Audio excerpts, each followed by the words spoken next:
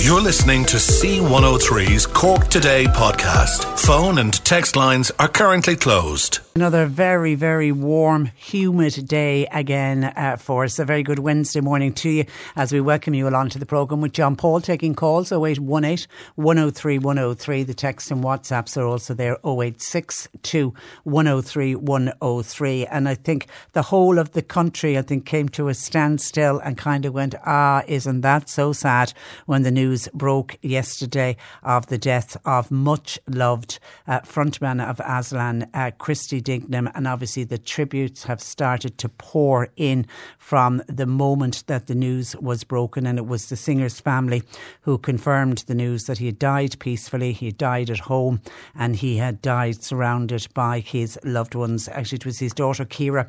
She put a post up on Facebook to break the news to the country that Christy had passed away, and she put on the post, he died after a courageously long fought battle. And she then went on to ask for the family's privacy and to be respected. She said, but it is an immensely painful period for them. And she said, let us all hold him in our hearts and cherish the remarkable life of a talented singer, a great storyteller and an amazing person. And then she went on to thank everyone for the love and support they'd shown, not just to Christy, but indeed to the entire family. And of course, it was back in January that Christy's family came out and said that he was receiving palliative care and he was being looked after at home by the family and by a palliative care team. So people have kind of been expecting the news since January, but by God did he put up some fight. When you think about it, he was diagnosed with that. It was a very rare blood disorder, very rare form of blood cancer, and that was back in 2013. So he's really battled courageously for the last 10 years. And in a very short statement yesterday, his band Aslan said they were beyond devastated to have lost not just their band member but also their friend Christy, that they've had so many years of sharing their lives with. And then President Michael D. Higgins, he led off the tributes of the country yesterday to Christy, saying that Christy and the bandmates had made an enormous contribution to the cultural life of our nation. He said people across Ireland and beyond will have heard with great sadness the death of Christy Dignam. Over recent years, the President said, all of us have been struck by the dignity with which Christy has lived with his illness and admired his dedication to continue to both perform and to record. And he cited, when you have to think about it, just 2 years ago in 2021, Christy Dignam released a solo album despite all the challenges which he was facing. And it's kind of hard to believe, the President said, that he has actually left us and that he has died. And most people would almost have given up with the type of diagnosis that Christy had. And there was periods where he was very unwell and he wasn't able to tour and he wasn't able to record, and he'd have to take time out, and he did take time out, and he'd recharge the batteries again, and he'd come back out again and do more concerts and more performances. Louis Walsh said Christy was a real talent. He said he had a great career in Ireland, which is a hard thing to do. And he quoted songs like Crazy World and This Is will go on forever. They're anthems, and they are anthems of this country. He said everybody knew him and everybody liked him. Never got carried away by his fame, which Louis Walsh said is unusual in the music industry. He was just a normal Dublin guy with a great talent, and his songs will be remembered for years to come. The band The Script, they said they were devastated to hear the news about who they described as our friend and hero, Christy Dignam. They said, we were blessed to share the stage with Aslan in Dublin. We've lost a legend, one of a kind, and her thoughts and prayers are with the family. Singer Brian Kennedy said the news was just so sad, and he said the only comfort to be drawn from his death was that his cruel cancer journey is finally at an end. He said what a joy it was to spend time with Christy, sleep the long sleep and rest in the deepest of peace. And he went on to express love to all of Christy's loved ones. And the Taoiseach Leo Varadkar, he paid tribute to Christy in a public comment after a meeting with the Luxembourg Prime Minister. He says the singer was a legend of Irish music and he was a great Dubliner. He said somebody who whose loss will be solely felt in his hometown and also in the wider community. And it was in April that Christy Dignam said he planned to squeeze every last drop out of life until his heart finally stops. And he actually did an interview with Ryan Tubridy where he said back in April that he'd had a brilliant life, and when it was good, it was absolutely amazing. And actually the Cork High Hopes Choir, whose members of course are all made up of the homeless community and the volunteers who support them, they have very fond memories of meeting up with Christy Dignam, who they saw as their idol. He was performing at Murphy's Rock Bar when he met with the High Hopes Choir. And of course the High Hopes Choir had adopted Aslan's song Crazy World as their anthem in recent years. And Katrina Toomey of Cork Penny Dinners of course coordinates the choir. She's speaking to Sarah Horgan in the Echo today, and she said he spoke to members of the choir telling them that what they were doing is an inspiration to others and to each other. She said Christy was humbled by the choir's support, and Crazy World has now become the most requested song in the Cork High Hopes Choir repertoire. And Katrina said us singing that song while he was sick was our way of saying we're with you, Christy. And she said I think everyone in the country wanted to let him know just how much he was loved.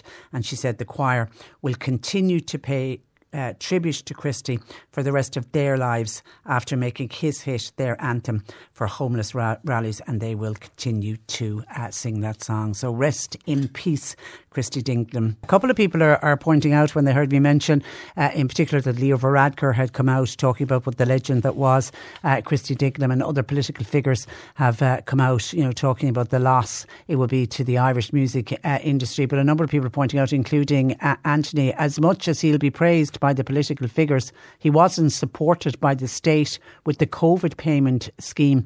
In his own words, he was going to have to look at driving at a takeaway food place, and that was back in June of 2021, in the height of COVID, when all of the restrictions were in place, particularly the restrictions that were in place for the live music acts. Everything was shut down. As how many times did we speak with entertainers during that time who made the point they were the first to have to stop work and they were the last to get back out to work. So it was in June of 2021 that Aslan, they were actually refused the state payment. Remember the payments that was made? It came from the Department of Arts and Culture. They allocated 25 million during COVID times under what was called the Live Performance Support Scheme. So Christy and the rest of the Aslan band members applied for that and they were refused. And he said at that stage he was down to his last €300. He said, I'm 40 years in the music industry. We're renowned as a working band. That's all we do. We tour Ireland. He said, I haven't worked in 14 months. I did everything the government asked me to do. I cocooned. I stopped gigging. I did everything right. And then when I applied for this grant, we've been refused and we're not even allowed to appeal. And he did say at the time, I'm going to call up to the local Chinese yesterday to see if they needed a delivery driver. The poor love. And that was 2021 when he was, already on his cancer journey. And Jim says R.I.P. to Christy Dignam as he lost his battle with cancer, bravely borne for 10 years. And his wish, of course, was to walk his daughter Ciara down the aisle. And at the time he was very, very unwell, and he actually thought he'd end up having to walk down the aisle or be pushed down in a wheelchair. But no, Christy, strong as always, he did walk her down the aisle. And I've seen photographs, there's a lot of photographs in the paper, and there's photographs again being shown of Ciara on her wedding day, and Christy was very unwell, bless his heart, but he did walk her down the aisle. Anyway, back to Jim's text. Jim says, I saw on TV this morning that they said U2 was the biggest Irish band worldwide, but Aslan was the biggest Irish band in Ireland, which Bono agreed with. And Noel Gallagher of Oasis once was asked in an interview, what song did he sing when he was drunk? And he said, every time it has to be Crazy World. And when Christy Dignam heard that, he jokingly said that Noel must have sang that song more than he did. He was brilliant in a concert with Aslan, says Jim, who often saw him in the Highland in Newmarket. He was also a very humble man. a very hard-working band who Jim said, I heard recently, practised in a converted pigsty. May he rest in peace, says Jim. And I read that earlier, they used to, when they were first starting out and when they were writing songs and when they were getting the band together, it was a pigsty, a converted pigsty. It was somewhere up near Dublin Airport, and that's where they used to rehearse. Well, great songs and great music came out of that pigsty for sure. Email Patricia now with your story or comment. corktoday@c103.ie. Cork Today on C103. Now, unfortunately, right across the country, many of our main streets have vacant properties, which sadly can become neglected, and then they give a very bad image to the area. So a suggestion for other businesses to use the shop windows could be an answer. The idea has come from Cork County Councillor Sean O'Donovan, who joins me this morning. Good morning to you, Sean. Good morning, Patricia. Now, I think this is a really good suggestion. Just outline how you would like to see it operate.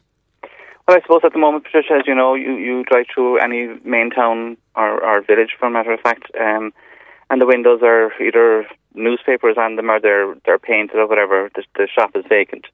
So what I'm calling on Cork County Council to allow is the windows be dressed with products from shops around the town, or just to make a display, I suppose, to make the windows more attractive to the locals and to people passing through the town. It just makes sense that, you know, some windows have curtains on them. They look more like funeral homes than shops. So I saw that you made that comment, and it made me think some of them do look like funeral homes, particularly when they've got the big draped curtains.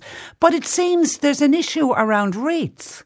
There is. So the Cork County Council is saying that if the window is occupied, I suppose that the premises is occupied and it's then liable for rates, which I think is very unfair, and that's why you had a motion in for a meeting on Monday, calling on Cork County Council to allow the windows be dressed and the premises then not be liable for rates. Because it would literally only be the window. The shop would still be locked. Nobody would be accessing it except whoever goes in to dress the window, and then they lock up the door and it's just the window. People are looking in the window. Correct, that's it, yeah. And I think to just really enhance our towns and villages, you know, if the windows are full rather than empty. I suppose it begs the question. We just had the Eucharistic procession on Sunday, so lots of empty shops would have had dressed their windows. So, yeah. You know, and like Tidy Towns groups and different festivals would use shop windows for displays of prizes and all the rest of it. So technically they'd be liable for rates if that was the way, you know. So I'm just trying to get around that and get a clearer picture, I suppose. So hopefully it will work, you know. And would the businesses have to pay rent for the window, or how would that operate? Well, no, I suppose, I mean, if you're charging rent, I suppose, you know, you're making profit from the window, so then you would be liable for rates and you'd be liable for other taxes and all that. But it's just, you know, letting a shop next door or, you know, somewhere in the town display something for maybe short term, or it could be long term, that they change it every month or something. But it makes the town more viable and you know, more bright, you know. Well, it would certainly smarten up the premises. So, I mean, to me, it would be a win-win for the town. It would be incredible. And like, I suppose every town, I think, in our main street in Bandon, I think there's maybe 12 at the moment. And if all those windows are dressed, I mean, it would make the town very vibrant, you know, and it make the town look a lot better. The same for every town, you know, every main street, like look at Patrick Street in Cork City, all the empty vacant premises there. So if all those windows are dressed, it would just make the town look a lot better, you know. You've said there's 12 vacant properties on Main Street in Bandon? At the moment, I think that's what it is, yeah. Wow, that's a lot of vacant premises. One has just been let, so there's a new business opening on the Main Street. Great. Down towards the end again, so... But you see, I think as well, if the windows were dressed and you know, the shop almost looks lived in, I think it might actually encourage somebody to look at that premises and think, oh, that might be suitable for such and such a business. Absolutely, yeah. It would, absolutely. You're dead right. It would make it look more attractive, as I said, and it would help the business on the other side of it then as well, because, you know, it's just not another blank window that you're ignoring going down the street. You know, you'll be looking at the displays in the windows. So, what reaction did you get at council level? I got good support from my colleagues. So I suppose the executive, I've asked this motion to be sent to the Economic Development SPC, which it will be sent, and hopefully that they'll be able to come up with some solution to allow the windows to be used.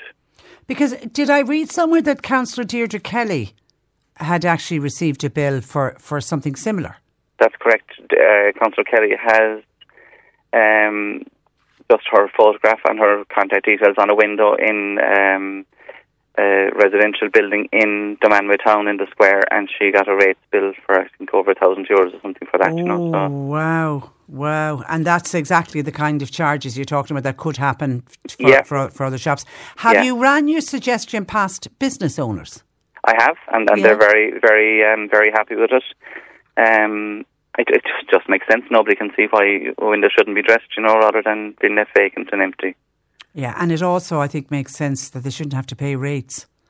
Absolutely, yeah. I mean, you're not profiting from a customer going into the shop. You're just using it as a display. It's a bit like taking out an ad in a paper, I suppose, really, That's the same kind of effect, that you're just displaying products. You're not selling from the window, Yeah, and, we're always talking about how buildings can go into dereliction and can look so unkept. And it's so unfair, I always feel, if you've a business stuck in the middle of two shops that have closed, and if those buildings then are just to let, they get so unkept looking. Whereas if you've got a business who've got their items in the window, they'll keep the windows clean. They'll make sure that the area around that shop front they will, and I suppose at the moment in the Bannigan Sale area we have our paint scheme open for businesses and private houses in the town. So, okay, they'll paint their shop front and do up their building, but the window will still be blank, covered in newspapers or something. So if display products were in there from another shop, it would just make so much more sense.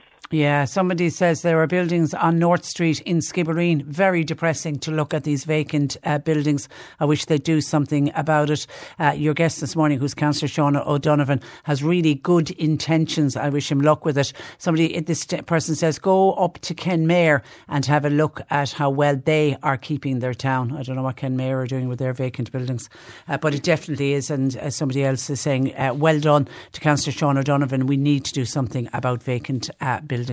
Okay, all right, listen, keep us posted on this, Sean. It looks like there's a lot of interest in it for sure.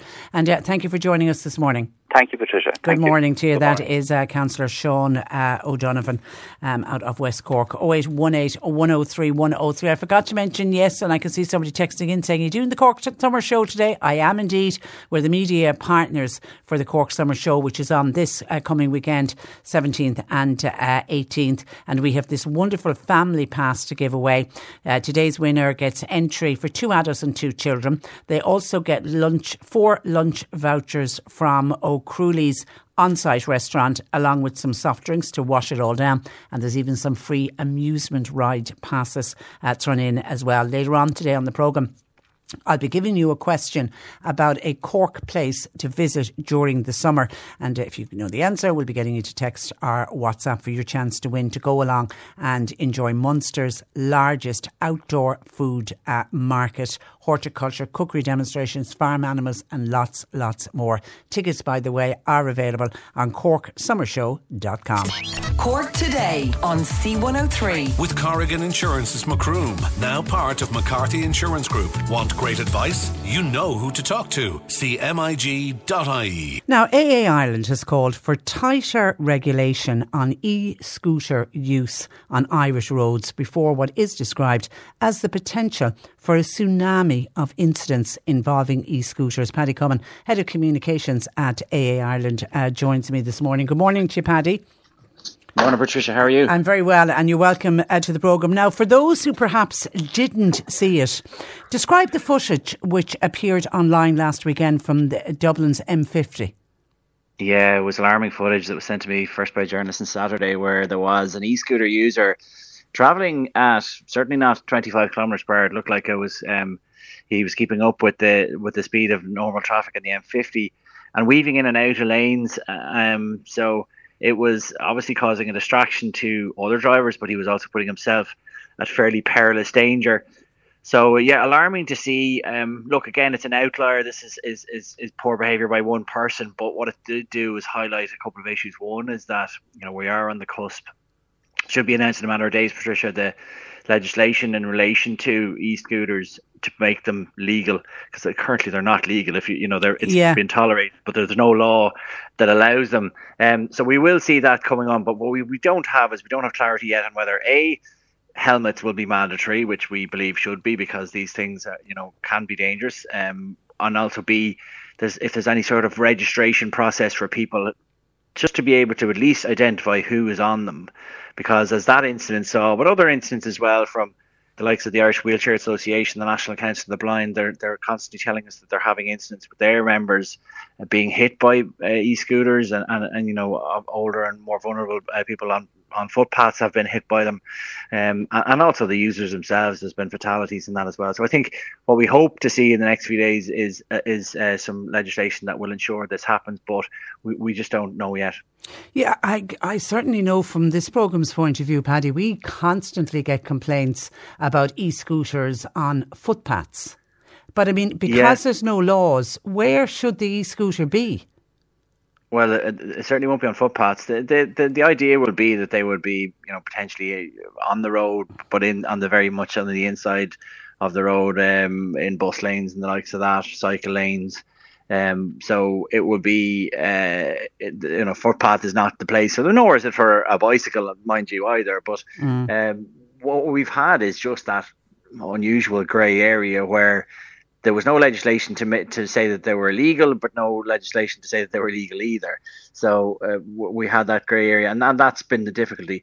We will see, once the legislation comes in, we'll see a raft of new companies coming in who will rent them on short-term loans, and that can cause its own problems, as we've seen in other countries, because they can often be left on the street. People can trip over them, and we'll also see just an increase in volume of these being used, and the potential consequences of that we're seeing where there's collisions, and it's more often than not it's the user themselves that is at the most danger. We've seen reports from certainly Connolly Hospital in Dublin. They did quite a big report showing what sort of injuries they were seeing, and a huge percentage, I think it was 25% of the injuries that they'd seen happened to people who had been in the first 2 weeks of ownership of one of these. It's getting used to it, yeah. So it's the novice users, and it's also an interesting thing, Patricia. The average age of the people injured was 38. Oh. So it wasn't as if we were looking at, these are 12 or 13-year-olds who again shouldn't be on them, but the average age of the injuries was 38. So there was a big range of people on these, and unfortunately, even the other week in Dublin, we had a fatality on one of these, and it was no one else was involved. It was a head injury. So without a helmet, yeah. And do we know, under the proposed legislation, are helmets included? Well, we don't know yet. This is something that I've heard discussions and whispers, and they're always dangerous, that they won't be made compulsory, that it'll be an advisory. But I think the difficulty is that they don't. If they make them compulsory for these, do they have to make them compulsory for e-bikes? Then have they to be compulsory for regular bicycles? The likes of Spain and Denmark have compulsory use for helmets for e-scooters. I just think at this point where we are at a stage of bringing in the legislation, they do behave differently to normal bicycles or even e-bikes. For the safety of everyone, I think it would be wise to make sure that helmets are mandatory. But we will know in the next day or two. Yeah, I believe. It's when they're putting the legislation, put it in place correctly and cover all the angles. Because I do think you make an interesting point about these e-bikes, e-scooters not being registered. And that's the one thing that caught my eye with the guy on the M50. You had no way of identifying who that person was because there wasn't any form of registration on it. I mean, that's got to be looked at. Well, that's it. I did contact the Gardaí during the week about this, and they said that they actually hadn't had any official complaint on this, which at the time I'm sure seemed unusual. I don't know whether that situation changed since. But again, if someone is on one of these, they generally have a sort of a mask up over their face, and there's just no way of identifying them. And places like the Netherlands, they have introduced that. Now, in fairness to the rental companies, and those will come on stream, there's safeguards in place for those, in that they have GPS systems on them which actually wouldn't allow the scooter to A, go above 25 kilometers per hour, B, it wouldn't function on the M50. It has a sort of a geo zone where it wouldn't work on a footpath. It wouldn't work on the M50, and in certain areas it would reduce the speed to 10 kilometers per hour, such as if it was a slightly pedestrianised area. So there's safeguards in place for the rental companies. So we would look cautiously at those, but it's the unregulated ones. I was sent a link yesterday by someone actually from one of the rental companies who showed me a scooter that you could buy online that did 85 kilometers per hour. Oh, because that was the one thing, going back to that video at the weekend, I didn't think an e-scooter could reach those kind of speeds. Yeah, the difficulty is that they can chip them, I'm told, so that you can be in situations where the regular ones can have the restrictions brought off them. I mean, even myself, I did a very quick YouTube search, and there's several videos showing you step by step on how to the restrictions on them. So that is a challenge. But I suppose once we see the rental companies come in, that will safeguard that. But that's only on the ones. Done. But that will only be, Paddy, on the ones that are rented. On the private buying of, yeah. And then we're losing. Whereas everything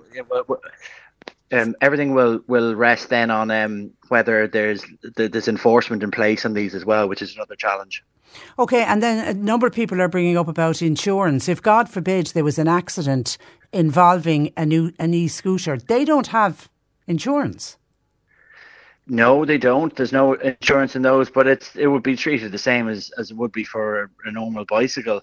Obviously, as a motorist, you would be covered for the incident in relation to the other person, but then for the person themselves, no, they are taking their own risk there. So yeah, it is a potential danger. Now, I would hate to tar everyone with the same brush, given that the incident the other day was a very, very isolated incident.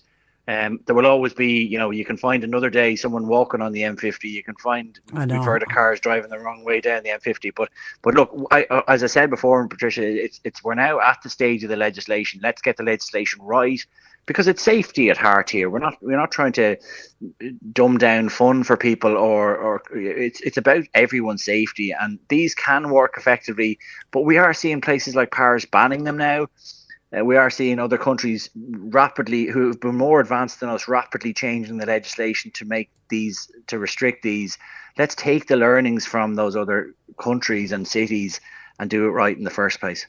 Okay, a number of people. When you mentioned e-scooters, is one of those issues that really, really gets people talking. Kay in Mallow says, I was driving in Ennis only yesterday. I spotted a lady on an e-scooter. She had a child, no more than 4, on the front of the e-scooter with her. They were travelling and weaving in and out of heavy traffic, and she was moving very quickly, says Kay. Bill in Clonakilty says, I know some elderly people in the town of Clonakilty who won't go near the town centre at certain times due to e-scooters. One person nearly got knocked over with her shopping due to an e-scooter passing by so fast, and someone else is making the point that they're silent, so you don't even hear them coming. And Noreen in Blarney says, I was driving along the Ballincollig bypass recently, a speed limit of 120 kilometres, and there was a person zooming along on an e-scooter. I also saw a person on a bicycle who shouldn't be on that road on a bicycle. Someone else says, does Paddy think there should be an age limit on the use of e-scooters? Well, there's part of the legislation will be that they can't be sold to younger people, but the actual enforcement of that is they've said themselves is going to be unworkable. So it's your 12 or 13 year old shouldn't be able to go in and purchase one. It shouldn't be used by anyone under 16. But they've unfortunately since said themselves that the enforcement of that is probably going to be difficult or enforceable. Look at any housing estate.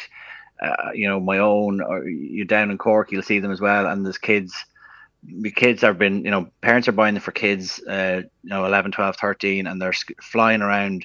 They're driving into any housing estate at the moment. You have to have your wits about you, because you can come around a corner. A kid can come around a corner on one of these at speed, and look who's going to be at fault if if there's a collision or serious injury. Yeah, Claudia says her son made her confirmation this year. It was big business for the e-scooters, the amount of children, and she says children as young as 12 buying e-scooters out of their confirmation money.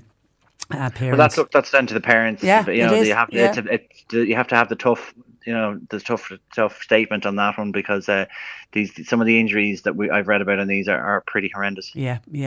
Listen, before I let you go, I have to say to you, I watched the YouTube piece of the Dublin commute test that you did. There was 6 of you involved. It was really very well done, by the way, and very well put together. Just explain to listeners what you did. There was 6 of you involved. I think you pulled the, I don't know if it was the short straw or not. You were to walk. I quite like walking, and it was a sunny day. If it was a cold day, I might have pulled rank and taken the car. But no, what we did was we crossed Dublin city centre at rush hour on a Tuesday after the bank holiday, and we travelled by bicycle, it was an e-bike, by car, on foot, running, and by bus. So various different modes of transport, and then one of my colleagues ran as well. So. It was a really interesting test, and it showed that crossing Dublin city centre, walking, I was last, but I was only last by 10 minutes. The car was 5th. The motorbike was first by journalist Dave Humphreys, just followed by the e-bike, the sort of slightly electric powered bicycle. Yeah, and she actually passed out the motorbike a couple of times. Yeah, it would be, and very possible. So so it showed. Look, I suppose the point of it was really to say, look, we are, what are the options here, and should you be looking at other options? And certainly, if you're crossing the city centre, there are better ways to do it. Now, we have had requests from Cork and Galway to do the same since, so we'll be definitely down in Cork. So I might be asking your listeners tips on what are the tricky places to negotiate at rush hour. We'd love that. We would love that. And actually, Blake on your team, who was driving in the car, you could sense his frustration. I mean, he came in second last on the commute, but you could sense his frustration of being stuck in traffic. Well, the thing is, as we did that the Tuesday after, not the last bank holiday, it was the bank holiday before, and on another day, he would have been last, because we've sat in the car and we've driven that route before, and it's taken us an hour and 7 minutes, and I walked it in 55. So he was actually lucky. On another day, he would have been last in the car. Unreal. It was unreal. It's well worth seeing, and it's up.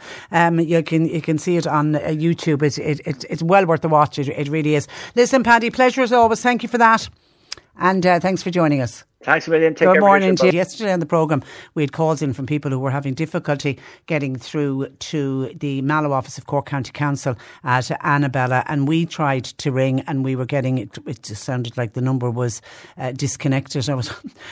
I jokingly said, had they paid the bill? I'm sure they had. Anyway, we got onto Cork County Council by email asking them what was going on at the Annabella office. So we got an email back to tell us that the phone lines are currently down at the Annabella Regional Office in Mallow. The council is working with the service provider to rectify the issue as soon as possible. But they say in the interim, if anyone is trying to get through to Cork County Council's regional office in Mallow, then you can do it via email, and their email address is canturkmallowmd@corkcoco.ie. That's canturkmallowmd@corkcoco.ie, and they are advising people keep an eye on the council's social media channels, and as soon as the phone lines are back up and running, they will let people know.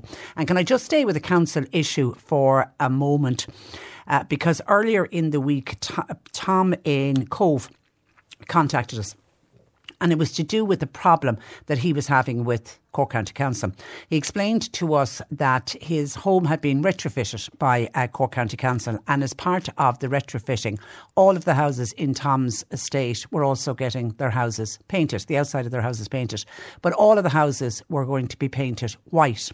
And Tom isn't happy about that. He wants the original colour of his home reinstated. Now, he did get onto the council. We weren't the first that he got onto. He got onto the council, but he didn't hear anything back. So he got on to us to say, could we find out what was going on and what would happen, and why would the council not paint the house the colour that Tom wanted, that he didn't want his house painted white. He's been back on to us this morning because he still hasn't heard back from Cork County Council, and I've checked in with John Paul. And in fairness, the council got back to us and said they're looking into it, and we're waiting for them to get back to us. So it's not that they have ignored us or ignored Tom's plight. He's got back to us today and he said he's going to go on rent strike until Cork County Council paints his house the colour he wants it painted. And the house, the colour it was day one. He doesn't want the white colour. And when John Paul pushed him as to why he was so against the house being painted white, he feels the fact that all the council houses in the estate are going to be painted white, he said it makes the council houses stand out from privately owned homes, and he feels that's discrimination. So he feels that every time somebody sees a white house, they're going to say, oh, that's a council house, and he thinks that is a discrimination. Now, I do have to say, when we brought Tom's plight to air on Monday, and I don't know if Tom is going to be happy to hear this or not, there wasn't a lot of sympathy for Tom. There was a number of people who are living both in council houses and in private houses who said, I'd love to have my house retrofitted and I'd love someone to come and give the front of it a lick of paint, regardless of what colour it is, and brighten it all up and clean it all up. So there wasn't a lot of sympathy. But does Tom have a case? The house was an original colour. I think it was some kind of an autumn blend or an autumn tone, he called it at the time. Should the council abide by, this is the house that Tom is living in, should the council agree to the colour that he wants, and he wants the council to paint it. By the way, it's not that he wants to paint it himself. And you know, how do people feel about him feeling so strongly about it that he's going to go on rent strike? Your thoughts welcomed. And again, we did put it out on Monday to see had anybody else living in a council house, had they managed to persuade the council to change the colour that they were initially going to paint the house. And I have to be honest, we didn't get anybody back saying, yeah, they won. They actually won that battle. Actually, to be honest, we didn't have anybody say that they objected to the council painting their house. They were just glad that the house was being painted. So your thoughts welcomed on that. 0818 103 103. And then there was an email in. This was a follow on to Alice, who had joined us on the programme on, was it Monday? No, it was earlier in the week. Alice Coyle, she was the lady from Galway who joined us. She was scammed. She unfortunately clicked on one of those text messages that she thought was from Electric Ireland, saying that she needed to update her bank details. She did update her bank details. Then she got a phone call from somebody purporting to be Andrew at her bank. Of course, it wasn't. It turned out that Andrew was also a scam artist, and she lost €10,000. And it was a huge sum of money. So Lisa in Cork said, listening to your programme, and I was so sorry to hear what Alice went through. A similar situation happened to me, albeit for much less money. Mine was in the hundreds, but still hundreds, Lisa, it's a lot of money. It happened to me with my Apple account on my iPhone. I have one word of warning for people: never ever Google the Apple customer service support number, because that's exactly what our Lisa did. I had a whole bunch of charges on my Apple ID account, and I Googled the number for Apple support to get them reversed. What I thought was Apple, I mistakenly rang that number. It turned out to be a scammer in India. They had me on the phone for at least 40 minutes until eventually I started to think something is really off here. I was so ashamed and embarrassed that I fell for it. I just want to let people know that if you do need to contact Apple, never Google their number, because unfortunately the scam artists have worked that one out, and the number that pops up is actually a scam. You contact them in writing, either through your Apple ID or on your phone.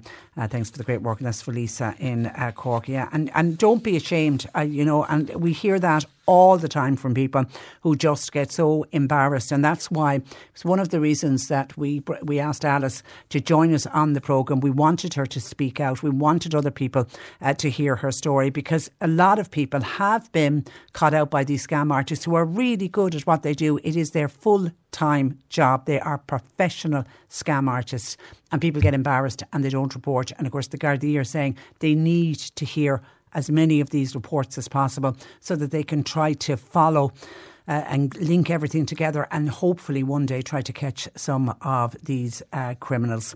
And then Trish has been on to us also by email. You email CorkToday at c103.ie, and this is an issue to do with passports. Hi Patricia, has anybody else had this problem, please? I sent off for my passport on the 24th of May. My photo was successfully uploaded online.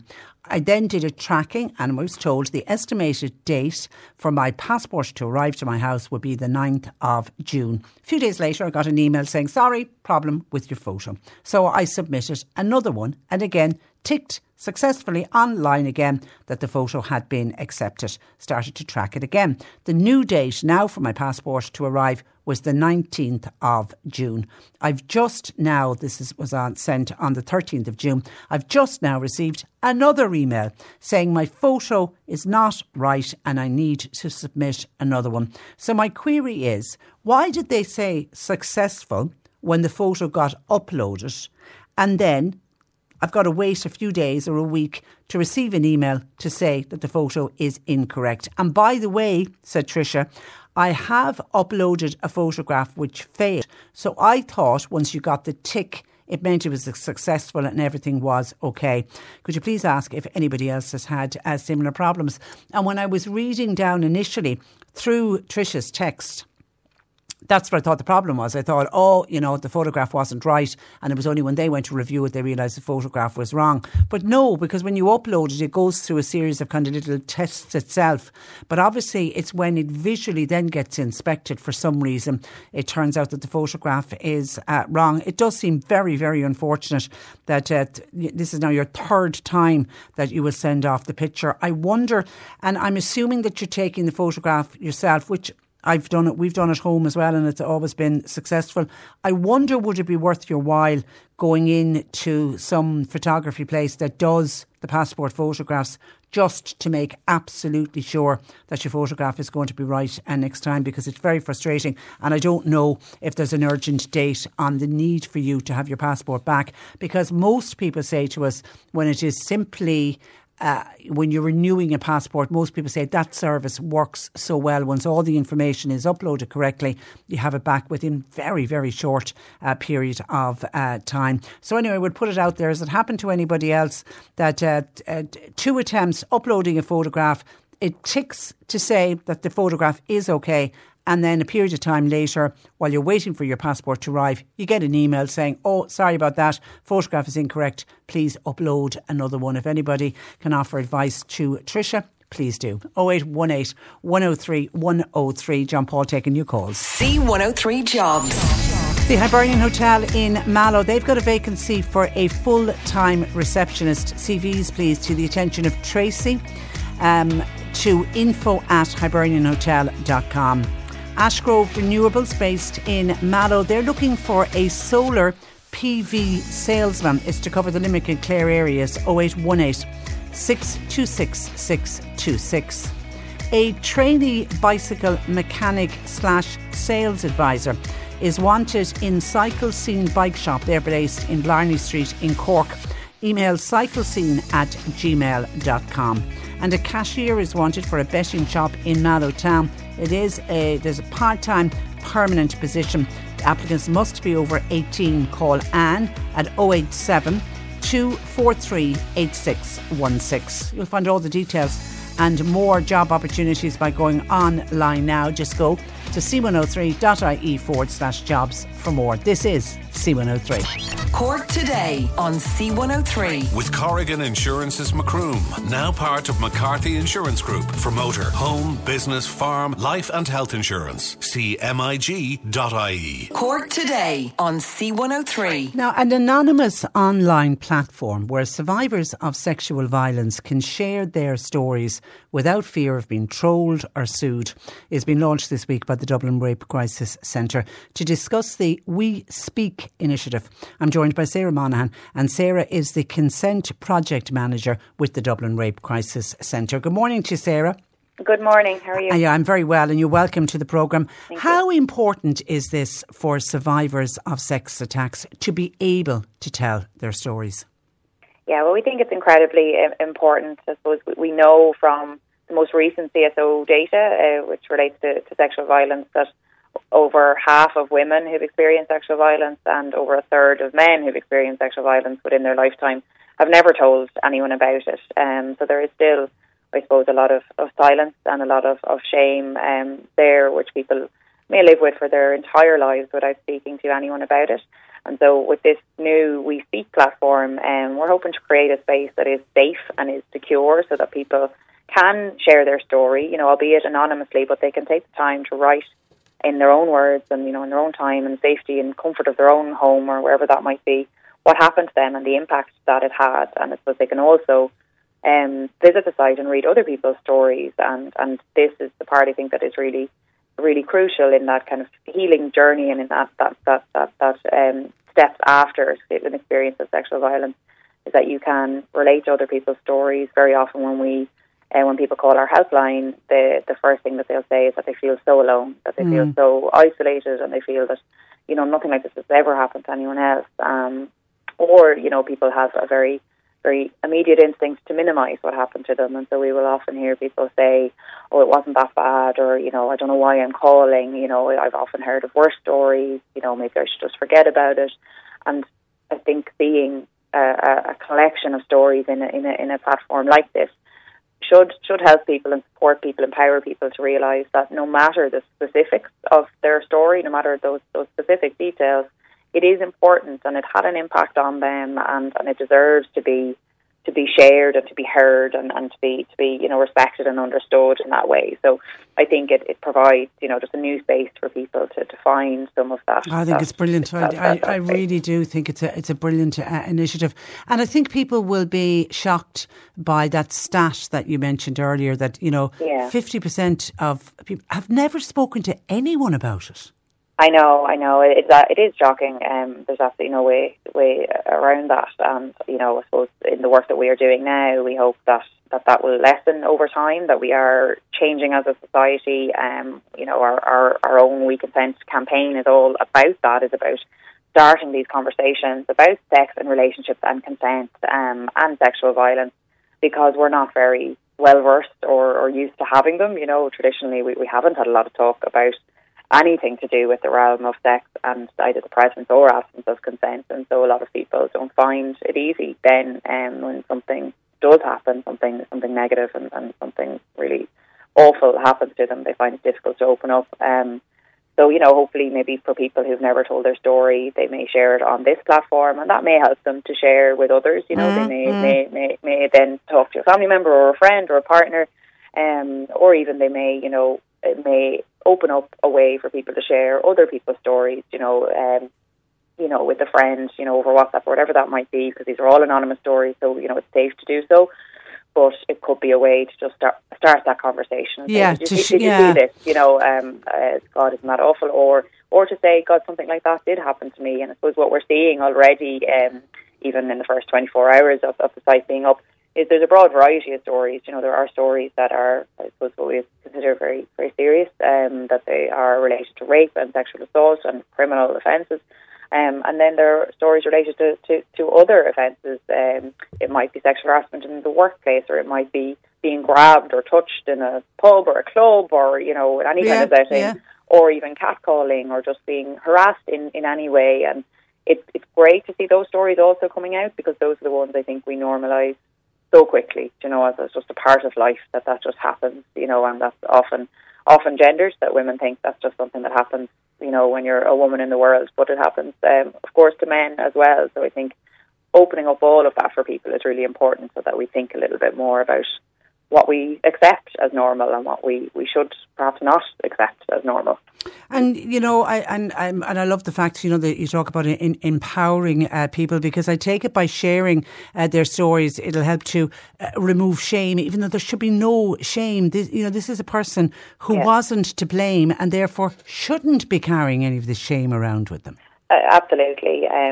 No matter what happened in that experience, no matter any of the factors that were involved, and people talk often about I was out late, or I was drinking, or I had taken drugs, I was wearing whatever. None of it matters. You are not to blame, regardless of the specifics of that experience. That other person involved or persons are to blame, and that is, I suppose, the end of it in that regard. But yes, I hope seeing, people all over the country anonymously sharing their experience will start to chip away at some of that shame, because it's a very deep-rooted shame I think we have in this country and in many others that really is tough sometimes to get at. And I think seeing so many other people's stories, side by side like that will help. Yeah, well, am I right in saying this is the first of its kind, this initiative? Yes, it's the first of its kind in Ireland. There are others across the world, and I suppose we started this project by doing a deep dive of all sorts of different sites across the world. Some of them like this, some of them a little bit different, some of them are more like chat platforms where people can communicate with each other, which was absolutely not something that we wanted, and it's not possible on this site, because we wanted to be able to ensure people were safe and that they wouldn't be bullied or trolled or harassed any further. And so we found an American site called Our Wave, who we have collaborated with in building We Speak. So they've been operating a site very similar to this for about 6 years now, and so we were able to learn a huge amount from them, and it's been a really great collaboration in building something that's custom built for Ireland and for our legal system and for our, security and everything that was required to do it here in Ireland. Okay, and just to explain how the initiative works, you go on to the website. Mm-hmm. That's right, sorry. So you can go on to the website at wespeak.ie, okay. And it will welcome you, first of all, with a grounding exercise. So that just gives people a minute to catch their breath, and if they just want to settle themselves into the space before they post. And then it's quite user-led, quite intuitive. It'll take you through a number of steps where you can share your story. It also invites you to share a message of around your healing and what has helped you along the way. And then it also invites you to share a message you'd like to share with another survivor. And then you can give a name to your story, or you can leave it anonymous, and then we just put a number on it. And then when you submit your story, it comes into a back end of the site. So it doesn't immediately publish. It comes into a very secure back end where a team of trained moderators within DRCC review each story, and we redact and remove anything identifiable. So that might be things like names or locations. It could be universities, organisations, specific dates, even anything that we feel could identify the survivor or anyone else mentioned in the story, we remove, and then we post it online. Well done. Well done. Well done. Thank you. WeSpeak.ie. And it also struck me, Sarah, when I was thinking about this yesterday, when sexual abuse happens within families, and unfortunately that does happen a lot, unfortunately, in this country. Sometimes other family members won't believe the survivor. So this is an initiative I think that could really help those people. Yeah, and what I will say on that is that at the moment we can only publish stories from those over 18, okay. Which is not to say that abuse doesn't happen when people are over 18. It absolutely does.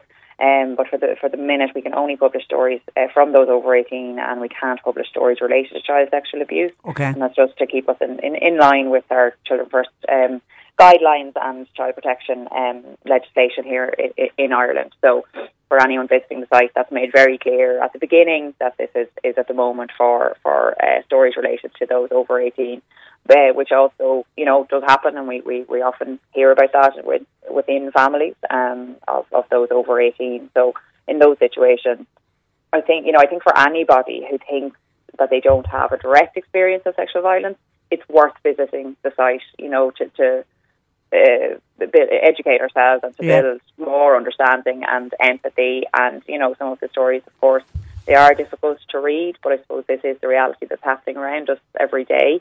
And statistically, you do know somebody, everybody knows somebody who has experienced sexual violence of some kind. So that is a person that you love and you care about who may never have told you. So I suppose it is imperative on all of us to learn a little bit more about each other's experiences so that we could support people better.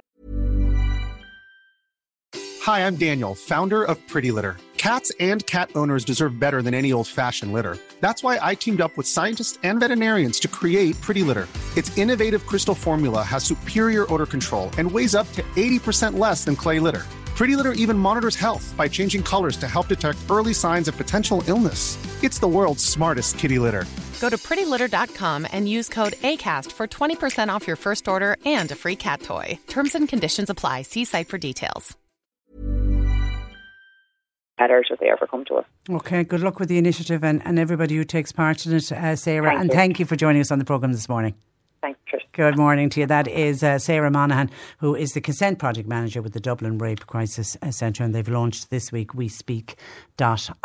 0818 103 103. John Paul is taking your calls. By the way, this Friday, as part of our Hours to Protect initiative that we kicked off last week, we're going to be hearing about the UCC Green Shoots initiative that's on how to make our gardens more environmentally friendly, how to start introducing organic planting into the garden, and where to go if you would like to join a community garden group in Cork. And that's all happening on this Friday at 11:40 here on Cork Today. At last weekend's Raise the Roof March in Cork City, Katrina Toomey of Cork Penny Dinners spoke about the loss of 5 rough sleepers on the city streets over the last number of weeks. Katrina joins me this morning in advance of a fundraising concert by the Cork Youth Orchestra in aid of Cork Penny Dinners, and in a moment I'll speak with the conductor of the Youth Orchestra, Tomás McCarthy. But Katrina joins me firstly. Good morning to you, Katrina. Good morning, Patricia. And you're welcome. Firstly, can I just say I was really taken aback by your speech at the march last weekend. There's never a lot of publicity when a homeless person dies. Why is that? No. It's because of the families, to preserve, I mean, they're in the height of pain, I suppose, and just to preserve their dignity, that, that it should be, family and family sort of only, like they're going to bury their loved one, who they love very much. And it's just to give them a bit of, I suppose, dignity, really. That's why there's not, stuff about it. Yeah. And you would have known a lot of these people in that they'd be in and out to your service. Yes. Are they people living just without hope? Yeah, they are. And they've been homeless for quite a while, and some of them will be in addiction, and they can't get treatment. They can't get into centres. We just don't. Well, the treatment centres that we have are all fine. There's nothing wrong with anything that we have, but we just don't have enough in place to help deal with all the people that are now in addiction, or all the people that are homeless. There is nothing there for them. There is no chance of them getting a place, and there doesn't seem to be any hope, down the line for them either. And I think it's despair and despondency, and a lot of people, they're just roaming, they're roaming in their heads, they're roaming around the city. And if you're at home and if you're tired, you can throw your legs up on the sofa, you can go up and lie down in your bed, but if you're in the street and all the same things happen to you, and probably even more, they have no place to throw themselves down, only on the street. And these are somebody's son, daughter, brother, sister, niece, nephew. Yeah, grandson, granddaughter. They once had a normal life. Yes, absolutely. Nobody was born an addict, as such, and no mother would have wanted, or no father would have wanted that for their child. And, it affects the whole family. So I suppose when people die, the only thing that we can offer is our comfort, our condolences, but also let the family have their dignity too, and when that happens to them. So it's good that it's not out all over the place, but at the end of the day, we mustn't forget that it's there. But it's happening. Yeah, that's what I think caught a lot of people by surprise when they heard there was 5. I mean, God, may they all rest in peace, and we very much think of their families and what their families, because a lot of those families, Katrina, would have tried desperately to help their loved one. Nobody wants your loved one like that. They all come from lovely families, and they all come from families that love them. This happens, and it plunges the whole family into a darkness that it's very hard to get out of. And if it ends with somebody dying, well, then that's the ultimate price paid for everybody. But the family are still left to grieve, to hurt, to wonder what if. And this is where I say, when young people are going, and I know the 5 people, when young people die, God, why isn't there extra effort being put in to prevent this from happening? We have to do something, all of us together, to help them. They're all saying they're looking for help, and they'll take it if they get it. But when they don't seem to be able to get it, then they just continue in their spiralling life, and it leads to nowhere for them, only just they just get older on the streets, and they get very tired of the streets, and they just feel that no hope, no place to turn to. And they may have, like the families would have done everything for them.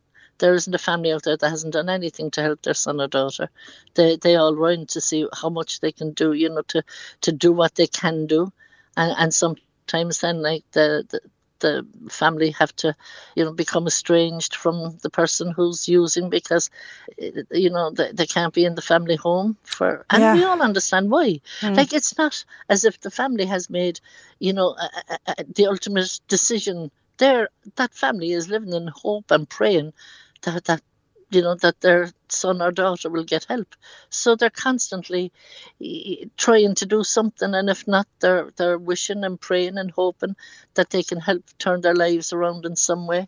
But it's just not happening. We just don't have the centres to deal with the numbers that we have at the minute. It's as simple as that. And we're going to lose more people because we just don't have the treatment centres. So as well as treatment centres, we need step down facilities for people. And people, like, some people come out of some treatment centres, and that night they have to queue outside Simon after a couple of weeks in treatment. That's crazy. How is that going to get them back on their feet? Yeah. How is that going to help them turn their life around when they're gone back in to what they've tried to come out of? So there's a lot of things wrong, and we need to put a lot of things right. And then outside of what's going on with the rough sleepers, you're seeing, Katrina, at first hand how the lack of housing is impacting on families, and you've got, a few generations of the one family all trying to live in the one house. Is that situation getting any better? No, it's not getting better, it's getting worse. And people have to take their family members in, because where are they going to let them go? They can't let them go to the streets, and they take them in, and that strains then the whole lot, because obviously there's overcrowding in the house, and then you could have a grandmother kind of ending up with, a granddaughter and her children and her partner, and that's difficult, like, age-wise, like, whereas the grandmother should be able to, but they do it for the love of their children, their grandchildren. Look, we have some people taking in their mothers and fathers who are elderly now, like, because they might have been in a rental place and they now have to leave it. So it's kind of a catch-22 for everybody. Everybody's affected by it. It's not affecting just one section of society at all. It's affecting those that cannot get someplace to rent, that cannot buy, that cannot get a foot on the housing market in any shape or form. So that's basically it. And are you still seeing, families that end up in emergency accommodation, that they end up living in hotels, for example? And I can't even get my head around how any parents try to raise children and bring them to school, and they're living in a hotel room. We all stay in a hotel when, we go away for a few days, and how limited the space is, without trying to think of this is where I'd have to live permanently. They don't have cooking facilities. Are you seeing a lot of them come through your doors? We see a lot of them, and what we find as well, that they're very long in this accommodation too, and it takes its toll on all of them. It takes its toll on the mother, the father, and it definitely takes its toll on the children. And if you have teenagers, God help them, because they're definitely living a life that's far removed from the life that they knew. And then, they have their friends, and they try to, like, could you imagine a 14, 15-year-old, in one room with the mum, the dad, and the brothers and sisters, and they all stuck in the one room, and then them trying to lead a normal life. Can you imagine the leaving certs, the junior certs? Can you imagine them trying to sit their exams when there's no normality to their life at all? And the embarrassment, they don't want their friends to know. The embarrassment, of course. Okay. Of course they don't. So the Cork Youth Orchestra concert in aid of your good selves at Penny Dinners, Katrina, needed more than ever. Oh, absolutely. Times are getting hard enough for people. We all know it. We hear everybody out. Everybody's coming out with, that stuff is getting hard for them. So that's something that we have to look at. And it's something that the government should be looking at, not us. We're prepared. We know if we're going to get an extra 100 dinners today, we're not going to let anyone down. We're going to have the dinners for them. So again, this is, our good planning. So again, I keep saying to the government, get your backup plans in place. place would start putting any kind of a plan in place now to kickstart what's happening out there. So I'm talking about housing. Look at the firefighters out on strike at the minute. Now, they have all our lives in their hands. If any of us are affected by a house fire, I was one time. And believe me, it's no place anybody wants to be. And this is where the firefighters come in and they save you and save your family. So these are people that we should never have to see. The retained firefighters, they don't out know. on strike. It's not right. When you look at all these things, when you see the nurses and they say they're struggling, and and when you look at all the things that are happening, our frontline people that save our lives, that keep us, when we're sick, make us better, if there's a fire, or if there's a car accident, like we have our frontline workers that come and attend to us, the Gardaí, the whole lot, and they're all saying the same thing. Lads, it's not working for us. So, the government should take notice, and God help anybody else then that's down, the pecking order. Okay, stay there, because I want to bring in Tomás McCarthy, who is the conductor of the Cork Youth Orchestra. Good morning to you, Tomás. Good morning, Patricia. I take it a very easy decision to do this fundraiser for Katrina. A no-brainer, to be honest. The last 4, 5, 6 years have been very tough for everybody, particularly since the pandemic. And, we've had our own troubles getting back into action, and we succeeded with the help of sponsors and companies. And, we're very fortunate. And we're also fortunate that we're taking the orchestra to every 4 years we tour to Italy. And it's like the pinnacle of someone's membership of the orchestra. And it's time to give back, and we always do this. And well done, and it's in the City Hall on Friday, the 30th. So that's 2 weeks today. 2 weeks on Friday. It is, yeah. I had to go for an injection in the hospital there recently for my funny knee, but getting that fixed, and I was going back to the car, and I just saw 2 people in sleeping bags, on an outlying city street, and it really hit me, So apart from seeing them elsewhere, but it wasn't even city centre. It was quite some distance from the city centre, so. Yeah, it's very important. Also, young people learn to give, and they're very special kids, and they'll do anything for everybody. And the members of the youth orchestra, Tomás, they come from right across the city and county, don't they? All across Cork City and County. It's Cork County. Yeah, absolutely. It's the wider Cork area. How many members? Only 142. Only. It's the largest orchestra in Ireland. It's completely crazy, but it gives so many more musicians an opportunity, and they're amazing. They really are amazing. And how many are you taking to Italy in July? All of them. Oh, wow! That's an achievement. Yeah, well, it's a number of years in the planning. It's a huge logistical operation, So we're a fantastic team of parents, voluntary parents, and it's an everyday job, to be honest. Well done. Well done. And what can people expect on the Friday night in City Hall? Well, when we tour to Italy, we have a theme called Reflections of Ireland, and we're going to be playing Sean Davies' Brendan Voyage with Shane Keating on Uilleann Pipes. It's a wonderful piece. We're also doing a fantastic piece called The Irish Suite by Leora Anderson. There's 6 movements in that. It's just brilliant. And we have our own piece then called Ashling, which is by Dr. Declan Townsend. It was commissioned by the orchestra in 1998. With the Finnegan's Wake by A.J. Potter, and even though it's not an Irish piece, we're doing a really rousing piece called Dance on Number 2 by Arturo Marquez, and it's just an orchestra favourite. That's kind of our encore in a way. So it's what you're performing initially. You're going to be doing in City Hall, so people will Absolutely. get. Oh, brilliant! That's brilliant. Concert. That is brilliant. Yeah. We'll take it to Montecatini and to Volterra and the main square in Florence. And that's in July, isn't it? It's shortly after. Okay. So, Katrina, are you looking forward to the night? Absolutely, and it's going to be a great treat for music lovers that we have all these young people up there who are so brilliant at what they do. They're absolutely fantastic, and Tomás just gets them all going the way they it's just, he's incredible to watch, they're incredible to listen to, and I think people will have a wonderful night, and it's lovely to see our young people doing what they do, but it's the fact that they're mastering their craft, like with this music, is just incredible. They're giving back and giving to those less fortunate. Yeah. And Patricia, the tickets are available on tickets.ie. They're from €20, and so there's no confusion. This is the orchestra puts on the Snowman every Christmas. It's very, very high standard. They play to a professional level, and you can guarantee that people go. They're going to be delighted. Okay, listen, thank you for that, Tomas. Good luck with it, and good luck with the tour in Italy as well. And Katrina, before I let you go, I opened the programme by talking about the late great Christy Dignam and how we were all devastated with the news yesterday. He was very close to the Cork Hopes Choir. High Hopes Choir. You know, he used to sing up in Murphy's Rock, and the choir used to go up, and of course we'd stand in the front and sing our way through with Christy.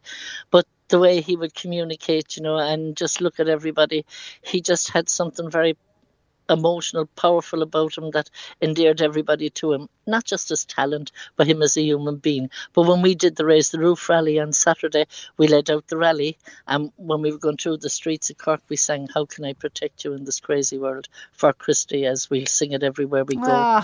We always do. And but it was emotional. That's become the anthem, hasn't it, for the High Hopes Choir?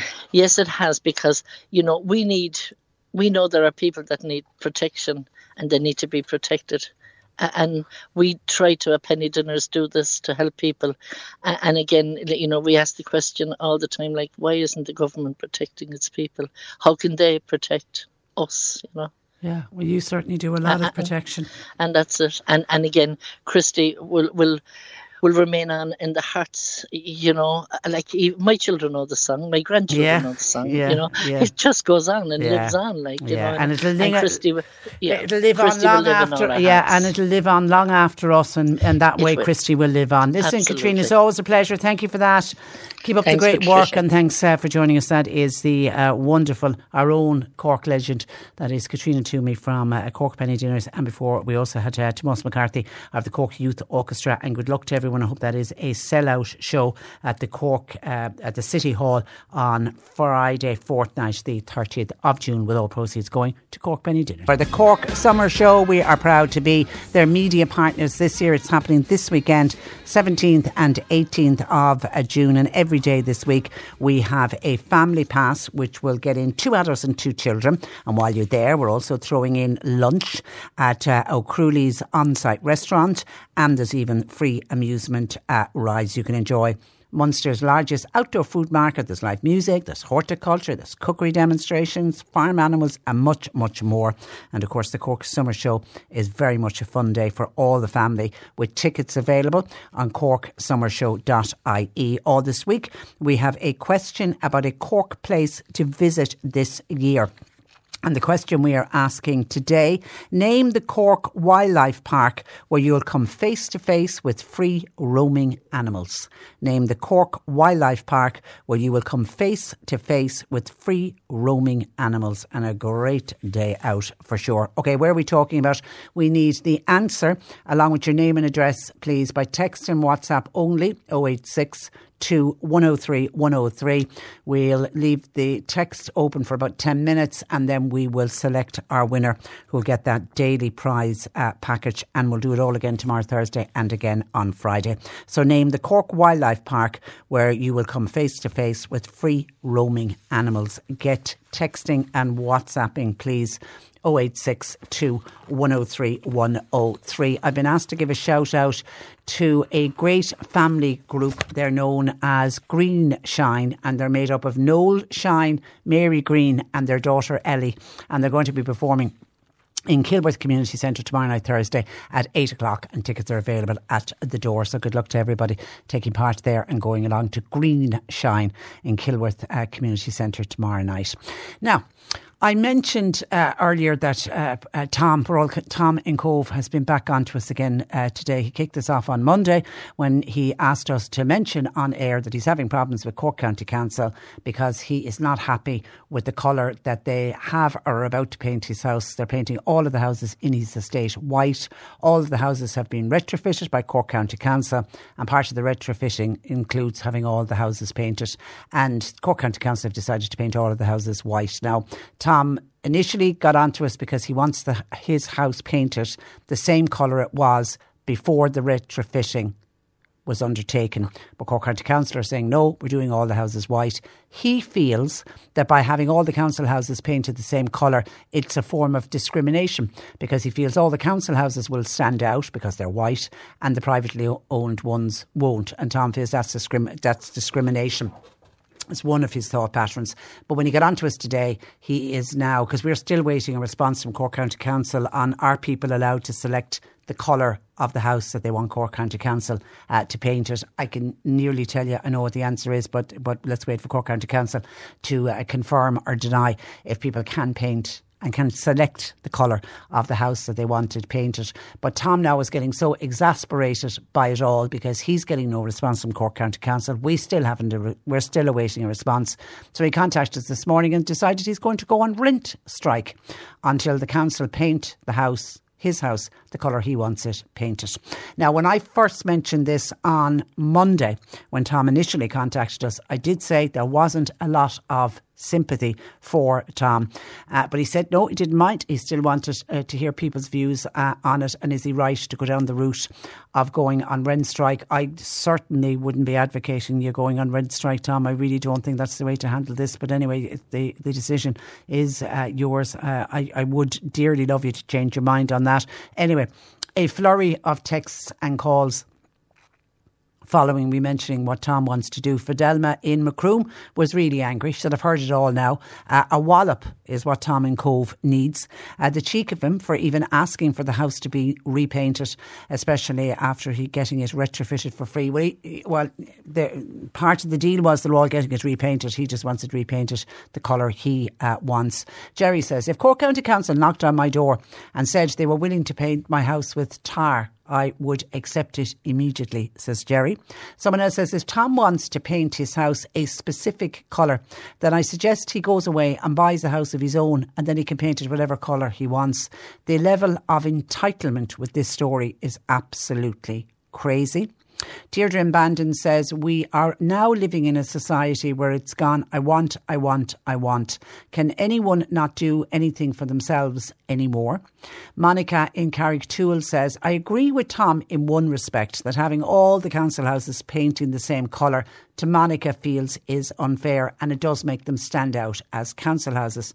But if they wish to paint the house and the council allows the person to paint the house whatever colour they want, at the end of the day they are tenants who are paying rent. The tenant then should be allowed to buy their own paint. Why should the state pay for everything? Well, that's one of the questions I'm sure John Paul has put into the council. We're checking to see, if Tom is not happy with the white, I don't know if it's painted yet or about to be painted, and say it is already painted, can he paint over it in any colour he likes? I don't know if council tenants are allowed to do that. Are you allowed to paint the outside of your house any colour you want? Now, without going, a mad luminous green or whatever, I'm assuming that it would have to be tasteful, whatever way you paint your house.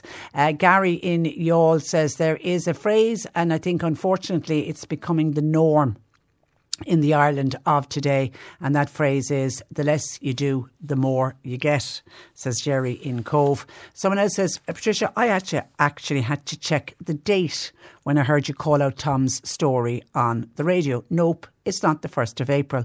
That man is lucky that he's had his house retrofitted for free. What a lucky man he is. And now he's having his house painted for free. Again, lucky man. He doesn't like the colour. Boo-hoo-hoo. Here's an idea. Tell Tom to pay somebody to paint the house himself. Well, we're trying to get clarity to see if he's allowed to do that or not, because I don't know if he is or if he isn't. Anyway, as I say, I did say at the very start when I called out Tom's plight again and the fact that he was going on the rent strike, I did say the last time that there really isn't a lot of sympathy for Tom. I don't know how he is receiving that news. 0818 103 103. And someone else was on to us about the budget and the fact that the government now are starting to talk about the budget. The budget will be announced in October, but of course it'll be the budget for 2023. Someone said, is it true that old age pensioners are going to be getting an extra €20 a week? A listener said they thought they heard it this morning on a newspaper review. Well, You would have heard it being mentioned, but that's not to say that pensioners are getting €20 a week. What's been mentioned and what's been spoken about in a lot of the papers today is that the Taoiseach Leo Varadkar is coming under pressure to put up the state pension by €20 a week. Now, that's part of a list of budget demands that are coming into Leo Varadkar from TDs and senators. I mean, for example, there's also a call for a cut in inheritance tax. There's a call for a dedicated energy minister. There's a call on expanding the Help to Buy scheme for second-hand houses. And a lot of this is going to be discussed this evening, because this evening the Fine Gael Parliamentary Party, which will have all of the elected TDs and senators of the Fine Gael party, they're all meeting and they're having a special budgetary meeting tonight. So this is the opportunity for all of the TDs and senators to say to the Taoiseach Leo Varadkar, this is what we would like you to include in the next budget. Obviously, there are going to be calls from some Fine Gael politicians for a €1,000 tax cut in the budget. Now, that particular notion has already sparked a row with the coalition parties in Fianna Fáil. But there's mounting pressure now for what's been called a significant increase in the weekly state pension after former Fianna Fáil ministers called for a hike as high as €20. Green TD Nasa Harrigan went further, suggesting that the pension should go up by €25 a week, but she is a member of the Green Party. You've got Fine Gael senators Gareth Ahern and our own Tim Lombard. They're among some of the backbench TDs and senators who are looking for at least a €20 increase to the old age pension. If you remember last year, the old age pension and indeed all social welfare payments went up by €12, so they want that to go up to €20. The meeting, I'm told, according to the papers, will also hear for calls for social welfare payments to be benchmarked to previous employment. So if you were on a high wage and then you become unemployed, you would get a higher level than somebody, say, who was made unemployed and was on a lower wage when they lost their job. Tim Lombard said that the current inflation levels are so high. He says that a pension increase of €20, he feels that would be appropriate, because he said that pensioners are the ones that make sure our society has been appropriately run over the past few decades, and they need to be rewarded for that. Another Fine Gael TD by the name of Alan Dillon, he says he wants slightly less. He's saying the pension increase should go up by €15. And by the way, it's also Senator Tim Lombard who is looking for a reduction in inheritance tax, and there will be people, we often hear about people looking for calls about inheritance tax and saying that some families pay too much on inheritance tax. It seems Tim is going to in particular talk about the importance of businesses and farms when they're passed on from parents to children, and the importance that that process is facing less obstacles. And he says, he's quoted in one of the papers today as saying, if you own a small business or if you own a small farm, more needs to be done to ensure the transition from one generation to the other can happen, and that can happen seamlessly and as smoothly as possible. And he said that could happen through tax cuts, but he's also going to push for a lowering of the thresholds before capital gains tax will kick in. And the parliamentary party, a number of them will defend that controversial call. Remember, it was an opinion piece that appears, I think it was in the Irish Independent, where three of the junior ministers came out and they were making a call for a €1,000 tax cut in the next budget. So that's obviously going to be debated tonight. And of course, a lot of it is to do with the squeezed middle, and people saying more needs to be done for the squeezed middle. And that was one of the reasons that this €1,000 was suggested. But the Fianna Fáil, members of the Fianna Fáil party weren't as happy and saw it very much as kite flying. So that meeting goes ahead tonight. So I suppose after that meeting goes ahead tonight, there will be a variety of leaks, I take it, will come out from that meeting, which means we'll have a lot more kite flying ahead of next October's budget. Oh, but that's where, to that listener who said, is it going up by €20? It's not. It's just been suggested. 0818 103 103. John Paul taking your calls. The C103 Cork Diary. With Cork County Council, delivering roads and housing, community and business supports all across the county. See corkcoco.ie. The next meeting of Donna Rail for All is taking place tonight at 7, and that's in the Presentation Pastoral Centre. Blarney District Historical Society, they're presenting a field trip to Waterloo. That's happening on tomorrow, Thursday, at 7:20 St Mary's Church is where you meet, and the speaker will be John Mulcahy. All are welcome and there's no cover charge. Tickets are on sale today at Thornhills Pharmacy and Kildallery Community Office for the Kildallery National School Music that opens tomorrow, Thursday the 15th, and runs through until the 17th, with tickets priced at €10. And there's a fundraising dance in the CMS Hall in Newmarket this Friday night from 9 p.m. to 12 midnight. Music is by Sheila Fitzgerald, Mike Condon, Sean Hickey and more. And proceeds are going to the wonderful Cancer Connect service. Cork Today on C103. With Corrigan Insurance's Macroom, now part of McCarthy Insurance Group for motor, home, business, farm, life and health insurance. See MIG.ie. And you can stop texting us on our Cork Summer Show competition. Huge reaction again. Name the Cork Wildlife Park where you come face to face with free roaming animals. It was, of course, Fota Wildlife Park that we were talking about, and we have made a draw from all of the correct answers. And Emily Kyohan in Passage West, congratulations to you, Emily. You've got the family pass, 2 adults, 2 children, along with lunch vouchers and free amusement rides to head along to the Cork Summer Show this weekend. It's on the 17th and 18th. Enjoy Munster's largest outdoor food market, live music, horticulture, cookery demonstrations, farm animals and much, much more. And it's described as fun for all of the family. Tickets are available on Cork's Summer Show.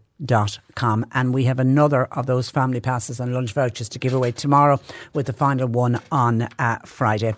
0818 103 103. John Paul is taking your gardening questions now, please. And now obviously the text and WhatsApp is available if you've got a gardening question for Peter, because he's going to be joining us in this final hour of the programme. So get your questions in 086 103 103 by text or WhatsApp. I mentioned passports earlier because I had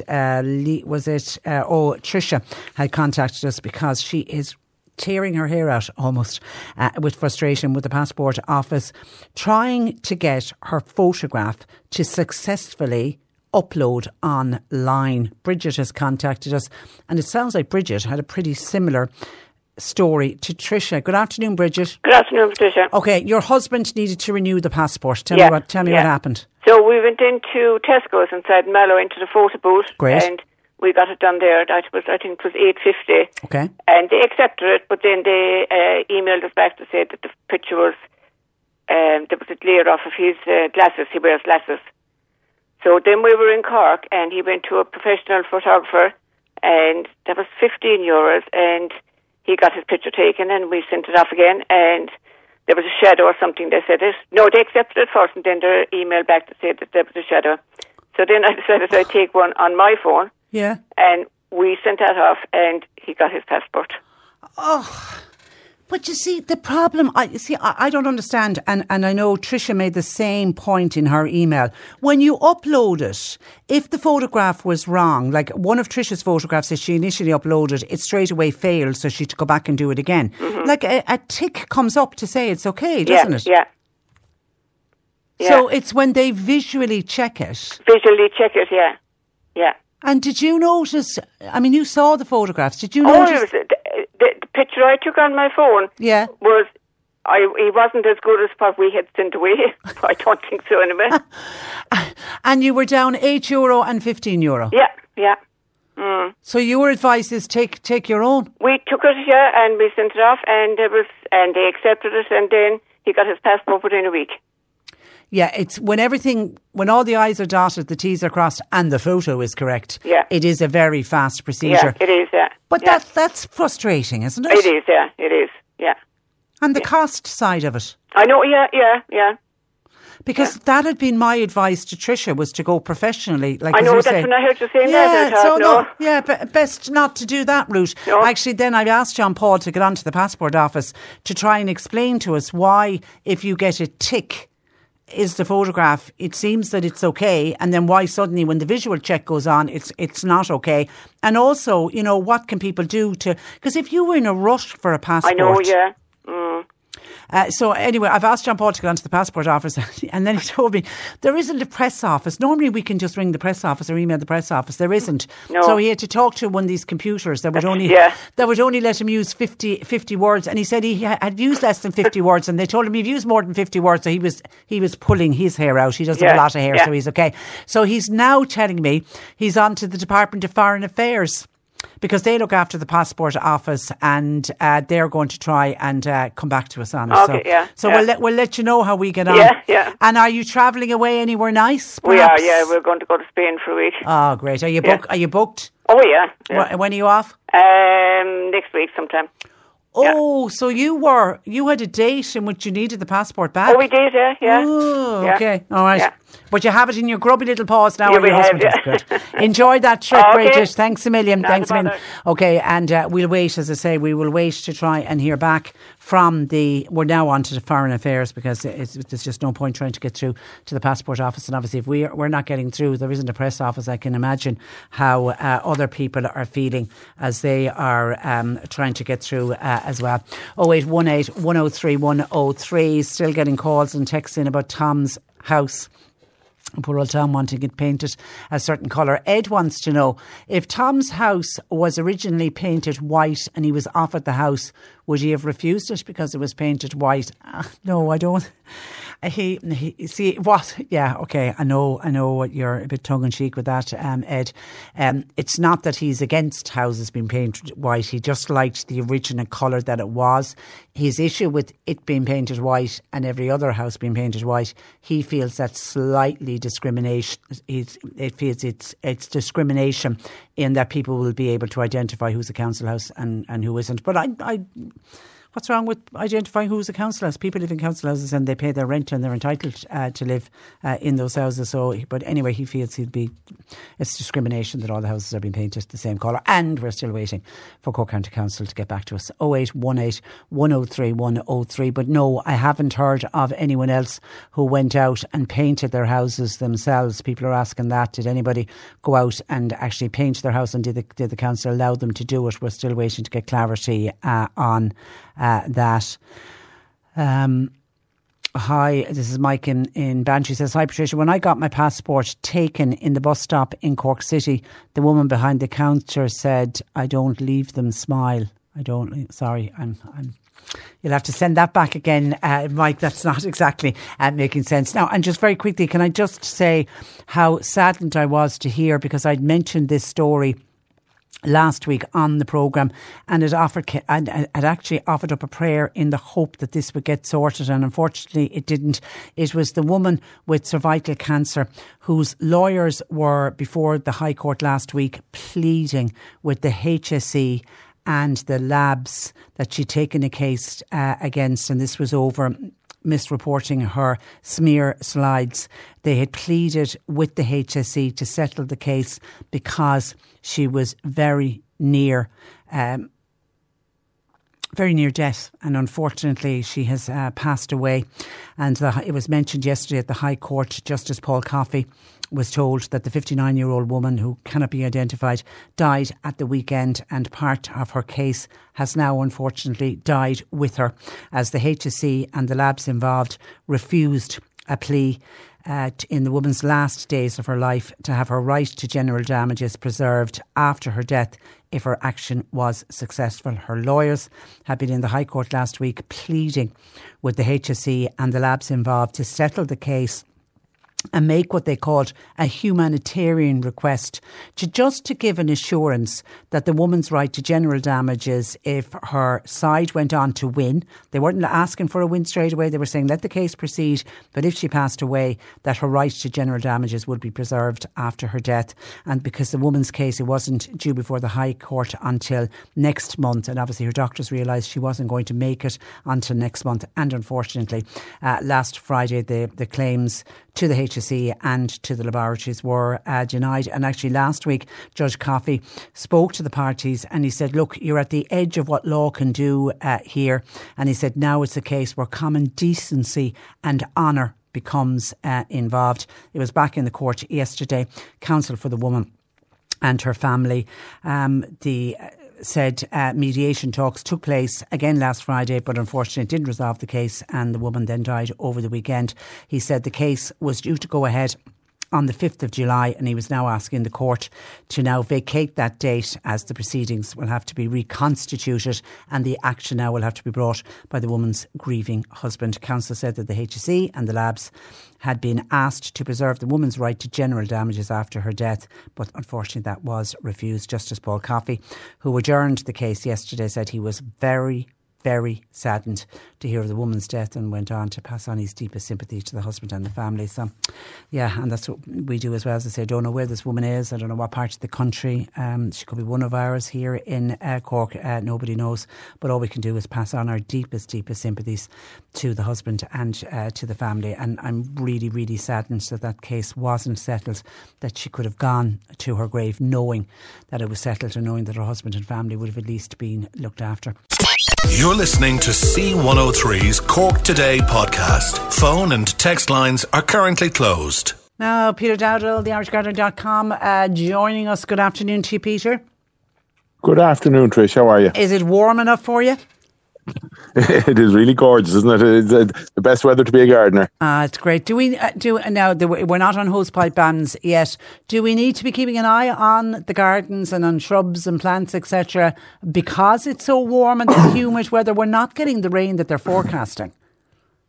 No, I don't know. I was only talking to somebody about it earlier today. I don't know when last we got meaningful rain, if you know what I mean. No, we got some rain here and there over some of the nights recently, but nothing meaningful. And the answer to your question is yes, particularly if it's a new garden or any elements of the garden are new. And what I mean by that is that they've been planted in the last 12 months.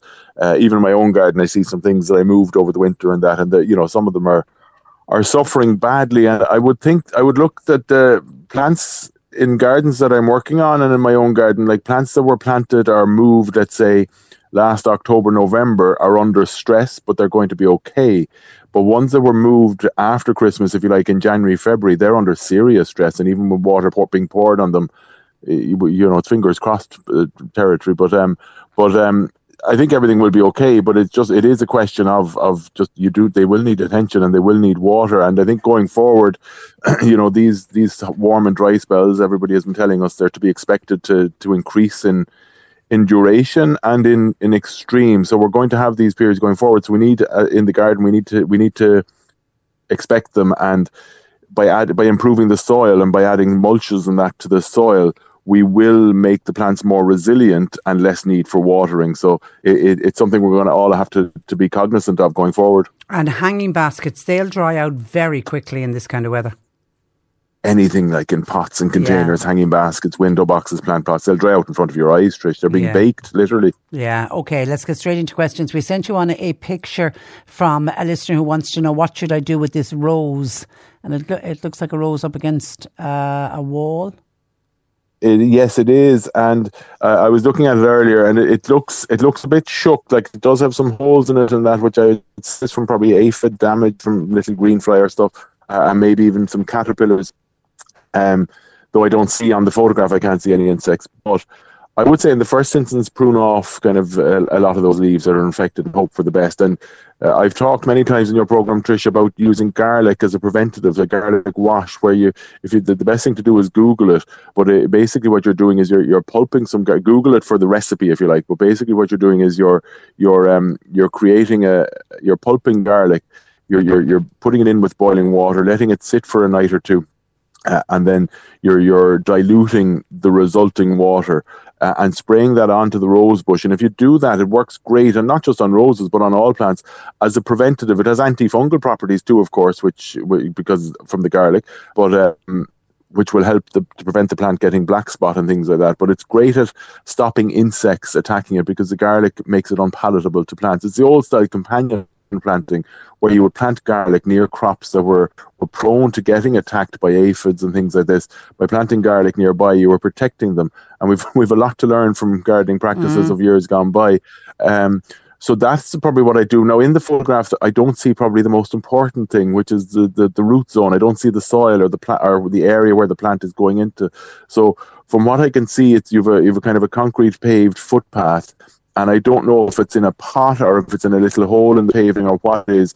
But roses are quite hungry feeders. And what that means is the better quality the soil, the more nutrients they have access to, the better they're going to do. And that ties in with this because the healthier the plant, the more resistant then it is to disease damage and infection as well. So probably the most important part of it, I'm afraid I can't see, but I would look at improving the conditions around the base of the plant as well, certainly. Okay, somebody else, just stay on roses. A rose that has been in the same place for the last 10 years, somebody needs to move it. When is the best time to move it?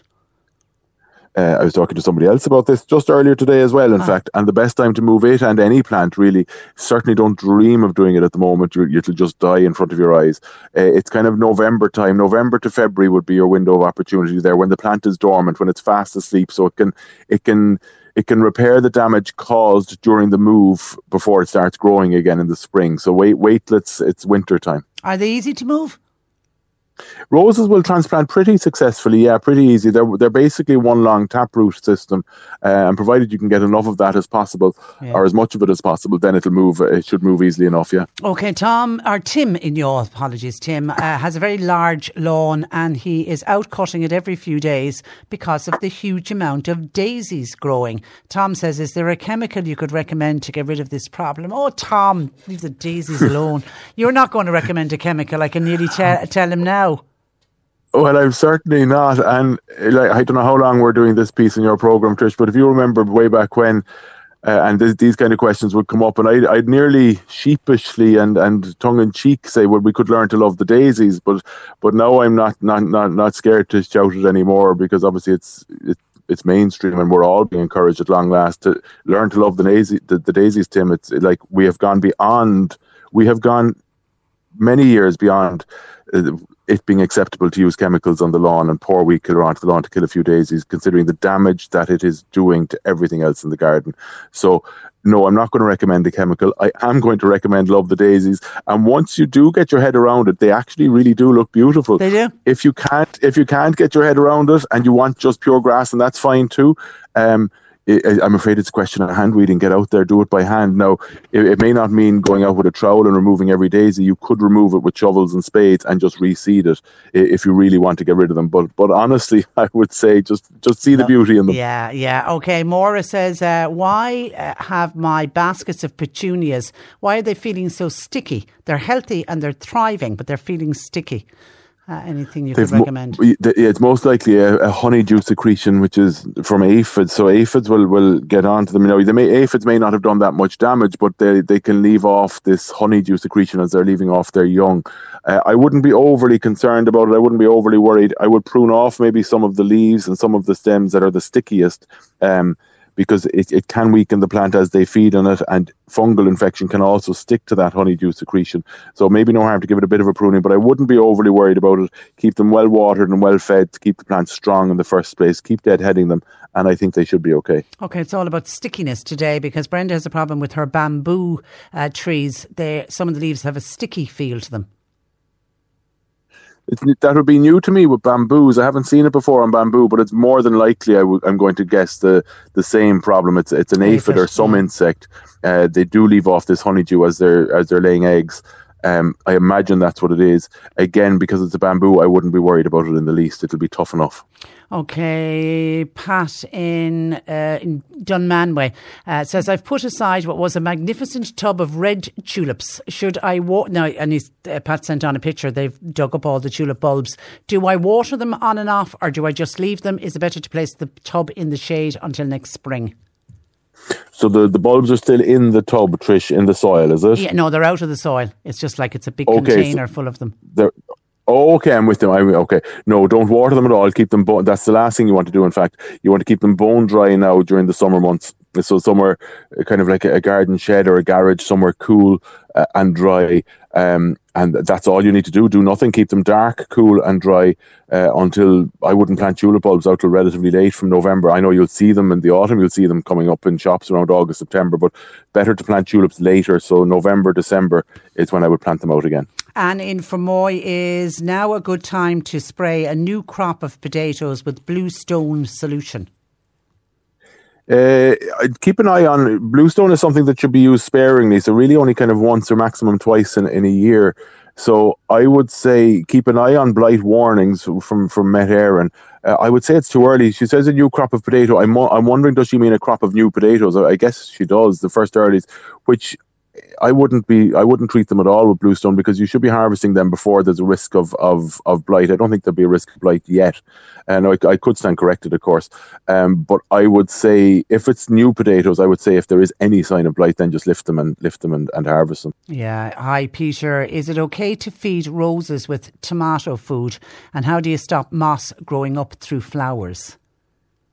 Yes, it is perfect to feed any flowering plant, roses included, with tomato food, because tomato food it's very high in potassium and high in phosphorus, so that's the two nutrients needed to promote flowers and plants. So yes, roses will benefit from tomato food, but probably better with roses to give them a specific rose food. However, tomato food will be fine. The moss growing through flowers, I'm assuming that she means on the soil of the plant, or does she mean on the stems? I wonder. Yeah, I'd say in the soil. I'd say it is. So moss will colonize any kind of area of soil or stone or anything where it's not being cultivated, where not being dug over. And it's not doing any harm, of course. So if you want to get rid of it, the best thing to do is just work the soil. So that means if you get down on your hands and knees, if you want, with a hand trowel or a shovel, depending on the size of the area.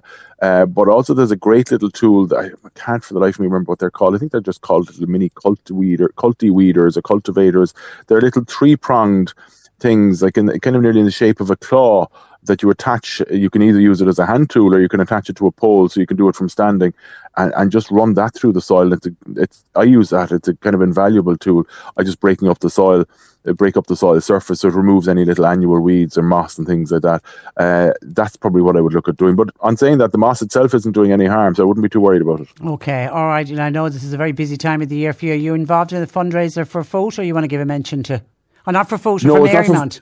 Not for Fota, actually, no, for Marymount, for the hospice. There's an open garden this weekend. I know there was a couple last weekend, and I think they were very well attended. The good weather, of course, is bringing everybody out, and it's a great cause. And it's a lovely way to fundraise, is visiting an open garden, because you get to see so much, and you're donating to a good cause.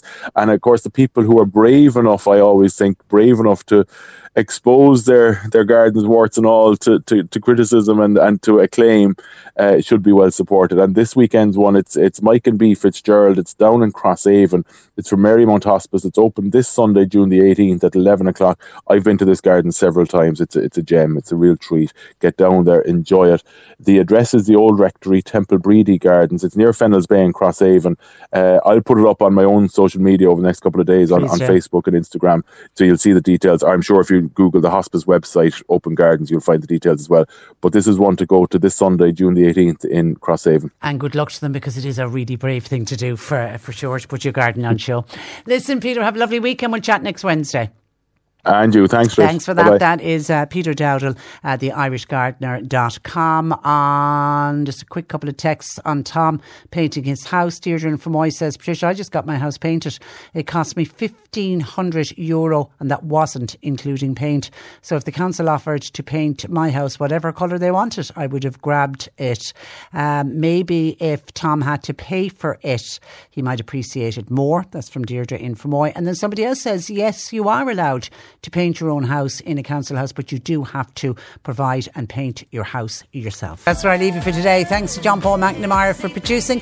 Nick Richards is with you for the afternoon, and we're back with you tomorrow morning at 10. Until then, I'm Patricia Messenger. Very good afternoon. Today on C103 with Corrigan Insurance's Macroom, now part of McCarthy Insurance Group. They don't just talk the talk, they walk the walk. CMIG.ie.